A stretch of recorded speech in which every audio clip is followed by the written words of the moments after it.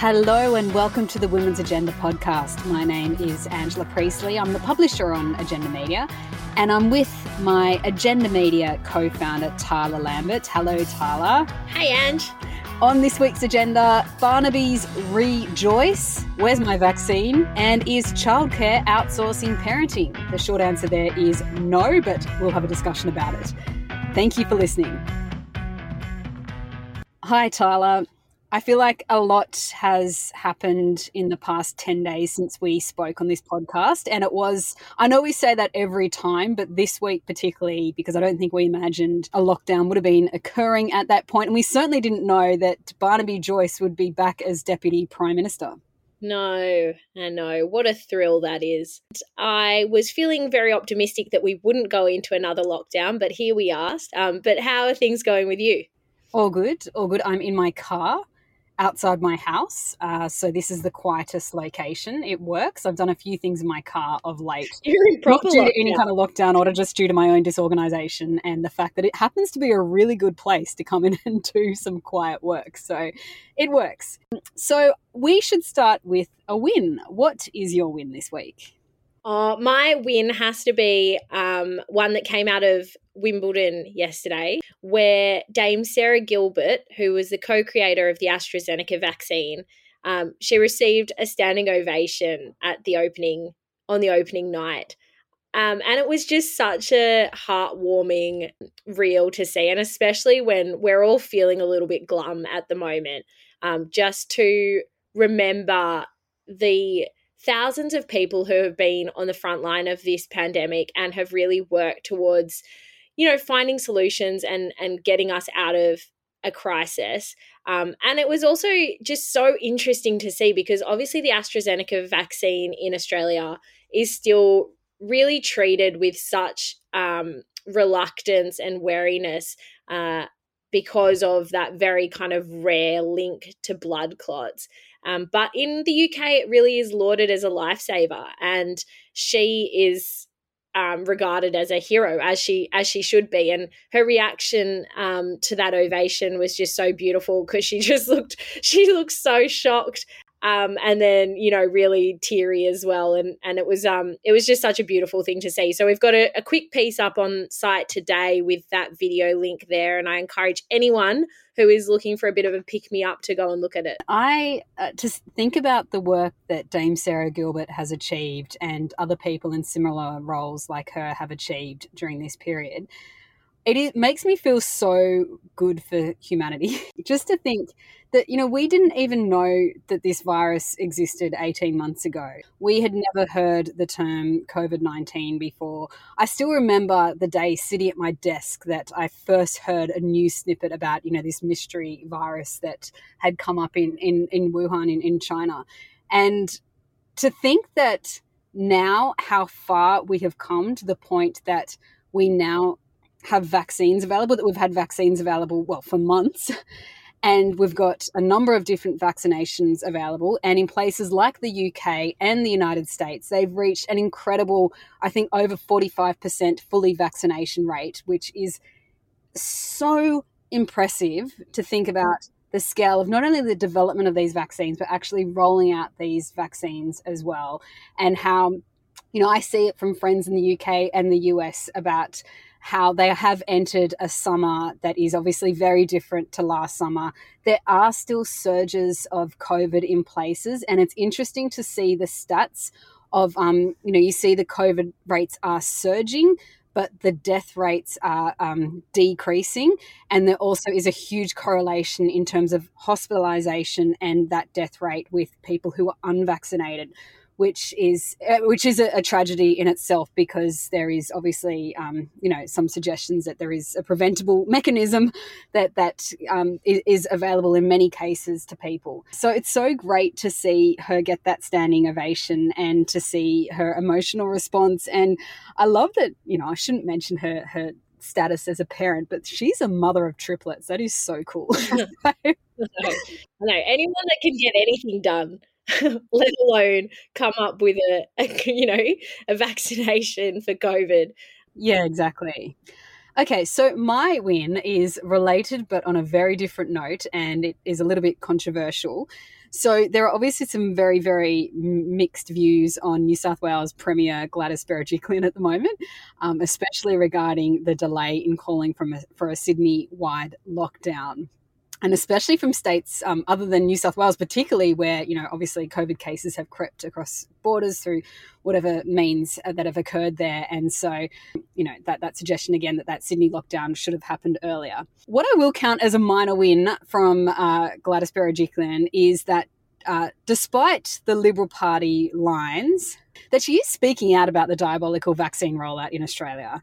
That, it might be a little bit subtle, but she is voicing the frustrations. I mean, a comment from her yesterday, she said, "You have to plan for the weeks and months ahead. I'm getting frustrated that people are not doing that at other levels. We need to play ahead for the future." So she's directly calling out the Morrison government there. Not that subtle, is it? Sorry, okay, it's not that subtle. Okay. That other level. Well, she doesn't name that government, so yeah. Subtle. But in fairness, I mean, she should be frustrated. She should be furious. And the federal government could not get its act together to properly roll out this vaccination. And there have been a myriad hurdles along the way, and botches from Greg Hunt and from Scott Morrison in the sense of, advising people to hold off on getting the vaccination altogether. The fact that they have been, they didn't order enough vaccinations either. And yes, Berejiklian probably should have shut down the state a few days prior. But I also think it's a really difficult kind of decision to make as a premier to do that. So I don't really want to, point the finger too hard at her, because I think that there are always complexities at play. I think it's a challenging decision. And so, yeah, I'm not surprised that she's finally kind of speaking up. She has kind of held the Liberal Party line up until this point, and she's tried to protect the government and not kind of label them directly as at fault. But yeah, I mean, look, her frustration is pretty palpable when she said that. But I do hope that come the next election, people do remember that this has happened as well. Yeah, I mean, I hope that people remember that really the federal government took on one job, one key job, and a vaccination rollout is the job that you probably want to take on, because it is the way out. It is the path out of this mess. So I think that's the one thing that you can see as being the key thing that can really give you some credit, right, is a vaccine rollout and getting it right. And I know that, we saw even Donald Trump tried to take ownership of some of that last year, not so well. And the vaccine has sped up under the Biden administration significantly. But yeah, vaccination is a glory job, I might call it, in terms of rolling it out.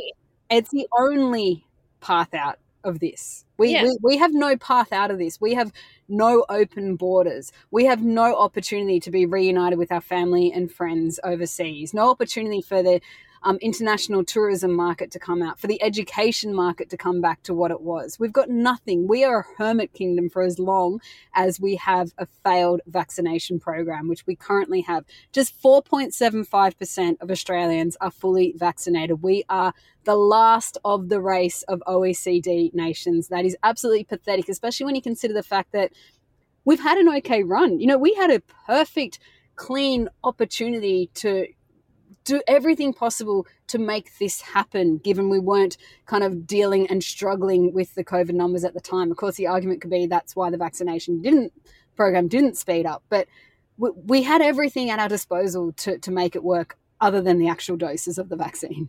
No, there is no excuse for how they've handled this and how they've botched it so badly. And look, the rest of the world are looking at us like we are failures at this point, and they should do.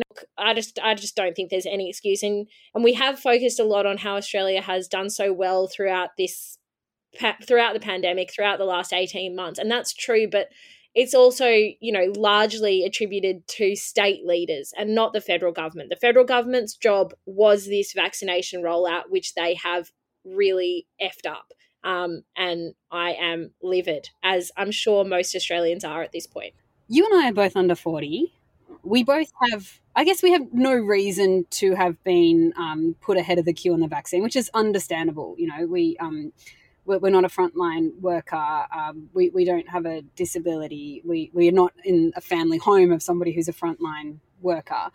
So I get that. But I have to say that I am feeling very, very frustrated that so far the opportunity hasn't been there for those who are under 40 in a similar position to us to go and at least book appointments to get vaccinated. They're a huge and significant part of the population, and many epidemiologists would argue we are also the key component of the population that actually needs to get this vaccine in order to halt the spread of the virus, given we're, these age groups are more likely to be moving around a lot and associating with others. Yes. And if that wasn't enough to make you angry, the fact that we have leaders coming into our midst who have also been there previously and who have stuffed things up royally already, they're making their classic comeback. That's another kind of frustration and bugbear for me at the moment. Well, let's get to that in 10 seconds. I want to make one final point. Scott Morrison went to the G7. He took a little side trip to do some family history investigations. He went down to Cornwall, and the reports were that was on his schedule for weeks, despite it being not disclosed to the media that was on his schedule. And at the same time, Scott Morrison, fully vaccinated, fair call. He needed to get those pictures. We needed to see him getting vaccinated. But going and taking that trip, again, I just find so blood boiling to have heard that he took that trip, especially when he took that trip to Hawaii. He took that trip in the face of saying that, Australians in the UK still can't come home, that nobody should be travelling over, all of that. And then today, on the front page of The Australian, I might just point out Matthias Cormann with his old mate Joe Hockey drinking beers together in Paris. Anyway, Barnaby Joyce. Just to keep going with our rant, let's move on to Barnaby. All right, we all know Barnaby Joyce is back. He is the leader of the Nationals again. He making him Deputy Prime Minister again. And he comes to that after stepping down from the leadership of the Nats back in 2018 over a sexual harassment complaint, which he, I should say, strenuously denies.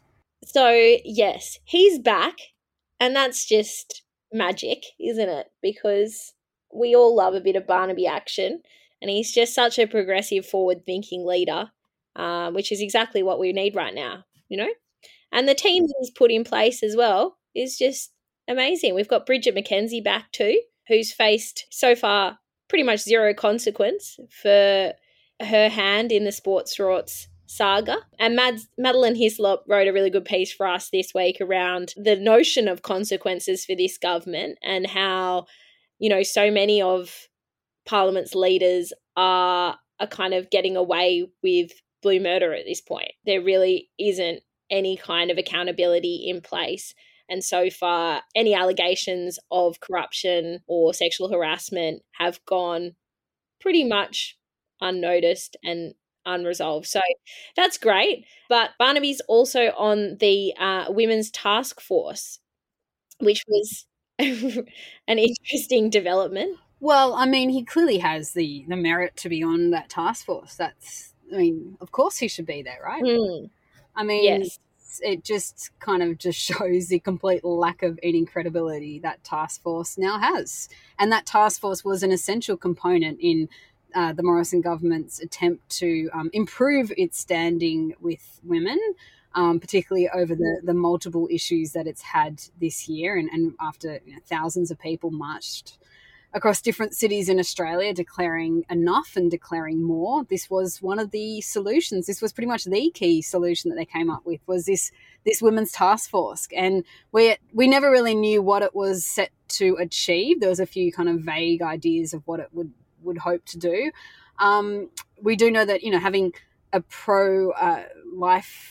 lifer on there in Amanda Stoker, who has attended, anti-abortion rallies, as has Barnaby Joyce.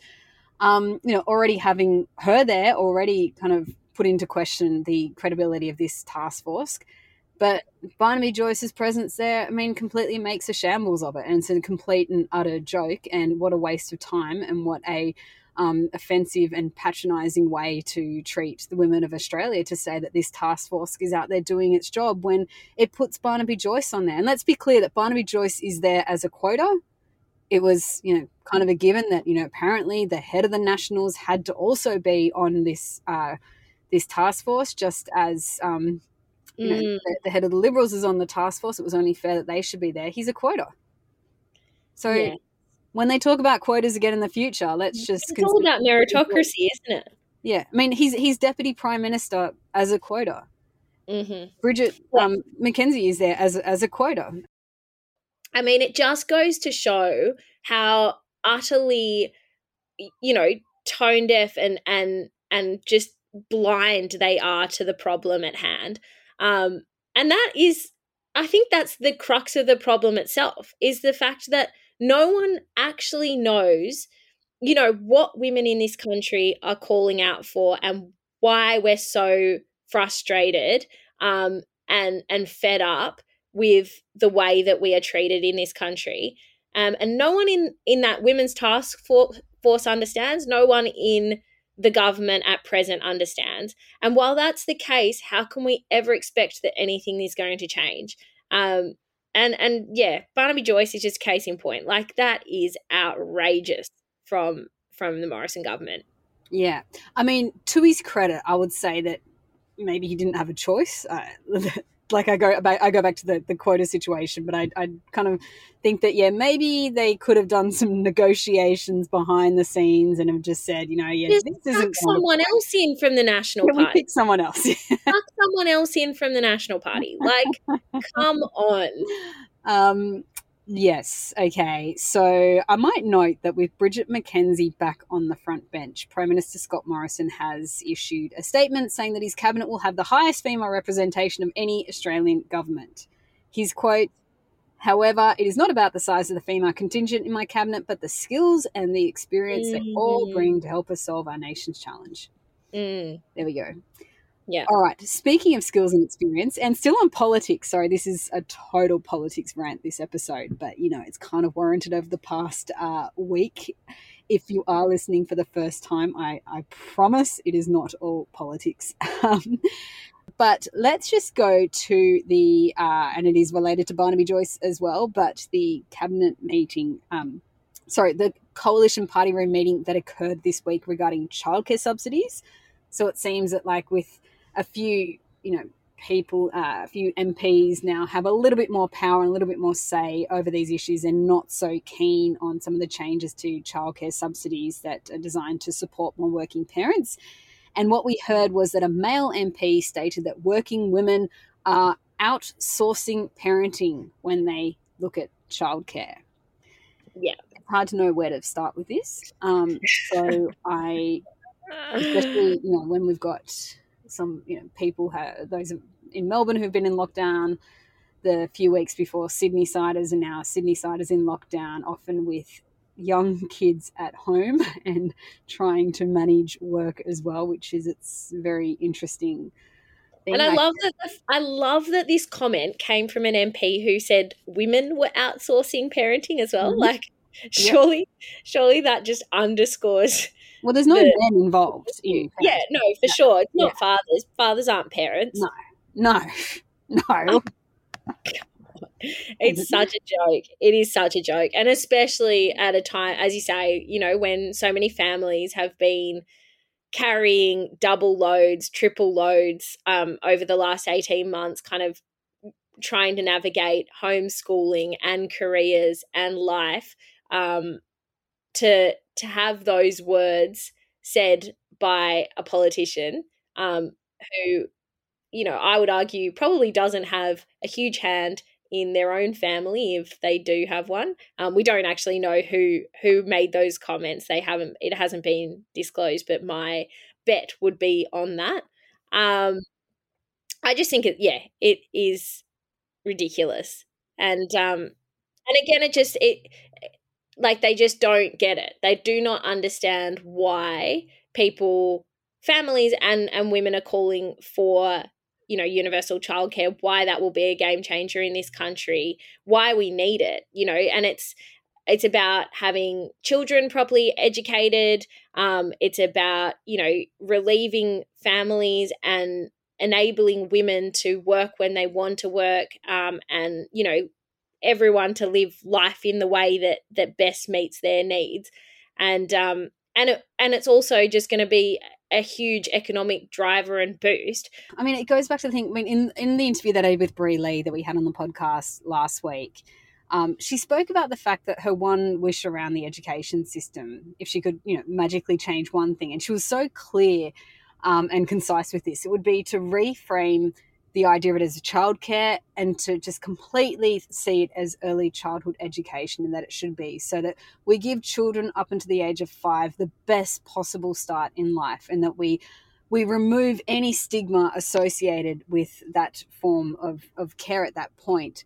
To note that it is critical, essential education that enables children, that sets them up on a path for later on. So I just think that, you know, and we're calling it childcare here, and I feel like, you know, maybe we're partly responsible for that as well, that we all need to really think about this as early childhood education and really push any government figure, whatever party, to, and anyone in politics, to see it as early childhood education instead. Also the issue of, and we've got a great piece on our site about this from the University of Melbourne and La Trobe University, that noting that, you know, mothers also in this modern day environment are like really doing a lot of intensive parenting as well, that actually wasn't done in the past, that a lot of parents are really expected to be providing this very one-on-one, expert-guided, time-intensive care to children. A lot of parents are doing that despite the fact that they're also working full-time. And you see some of the studies that look at, say, women in you know, over the past 10 years compared to women 50 years ago. When you think about the one-on-one time that is given to children, that actually at the moment there's a lot more one-on-one time occurring, despite the fact that more women are in the workforce at the same point. So it's actually not possible to provide that intensive parenting all the time. There's also obviously the need for this early childhood education for care and learning outside of the family home and socialising and all that kind of thing. And also the fact that, you know, dads are parents too. As a mum who has put her baby in early childhood education from when he was 6 months old, and he was in there one day a week, but I have just noticed the most, you know, colossal change in how he has evolved as a little person, and, you know, how he is navigating the world, and you know, how he responds to people and how he takes things in. And I think that it should absolutely be up to parents to make that decision, you know, what makes sense for their family unit. If they feel comfortable putting their child in early childhood education, then great. If not, also great. But I just think that this government is just not recognising the seismic benefits to what that means, and, you know, how that prepares kids for later life as well, and later education. Well, I think that's everything, Tala. Yes, that was a ranty episode, but I hope, you know, people enjoy a rant. And no interview this week. We do usually have an interview, so we'll return to that next week. And once, like I said midway through this episode as well, it's not all usually about politics. It just happened to be this week, and kind of everything's political, I guess, anyway. So, yep. Yes, I think this week it's justified. It is.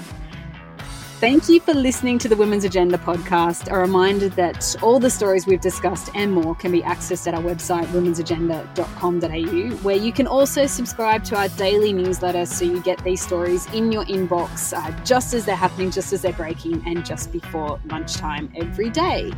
You can also go and check out our second podcast, The Leadership Lessons. Go and search for it on wherever you listen to your podcasts, subscribe, leave a review. We'd greatly appreciate it.